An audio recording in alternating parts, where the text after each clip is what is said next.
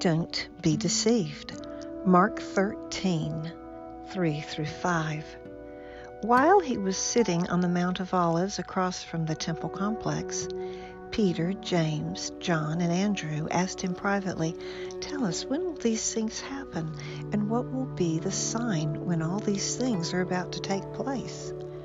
Then Jesus began by telling them, "Watch out that no one deceives you." Welcome to a Ministry of Hope with Sarah Jones. Jesus had begun his ministry with these words, "The time is fulfilled. The kingdom of God is at hand. Repent and believe in the gospel." Mark 1:15. But the religious leaders had refused to repent or believe the good news that Jesus was proclaiming, and instead were seeking to destroy him. As Jesus was sitting on the Mount of Olives, watching the sun set on Jerusalem, he answered his disciples' questions about what to expect. This is the longest recorded lesson in the book of Mark. Through the power of the Word, we can join the disciples on the Mount of Olives, and we too can hear the message that Jesus taught them in private. As they were going out of the temple complex, the disciples had pointed out to Jesus how impressive the buildings were. Jesus responded by telling them that not one stone would be left on another that would not be thrown down.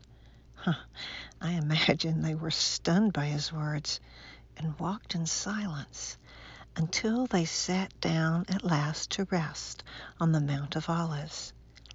As they looked across at the temple complex, they finally gave voice to their question.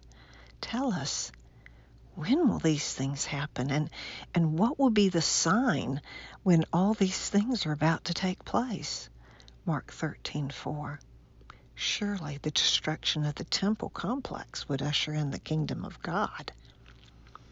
Jesus began by warning them not to be deceived. The word deceive means to go astray, to get off course, to deviate from the correct path, current course, roaming into error, wandering, passive, to be misled. Jesus told them that many would come in his name saying, "I am he." Jesus said that they would deceive many. Still, Jesus began his teaching about the end of time with this warning. I want to pause and look at those who have come in his name only to cause people to be misled and to deviate from the correct path. Now, the list is long for all of those who have claimed to be Christ since Jesus made this prophecy. A couple of the ones that stand out to me are from my lifetime. Sun Myung Moon, from 1920 to 2012, was born in what is now North Korea and was the founder of the Unification Church.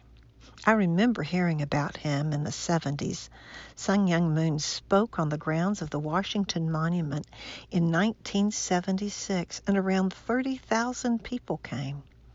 I remember seeing his followers who had left school and careers to devote themselves to his teaching, selling flowers for donation. I also remember Jim Jones, who led 1,000 of his followers to the Guinea jungle, where he proclaimed that they would set up a utopian community. 900 of his followers were deceived when they roamed into error by following him. They ended up committing suicide. Lately, however, I have become aware of a different group who are claiming to be the Christ. It seems to me as if they have crept unnoticed into the church and are misleading many. The word for Christ has been redefined.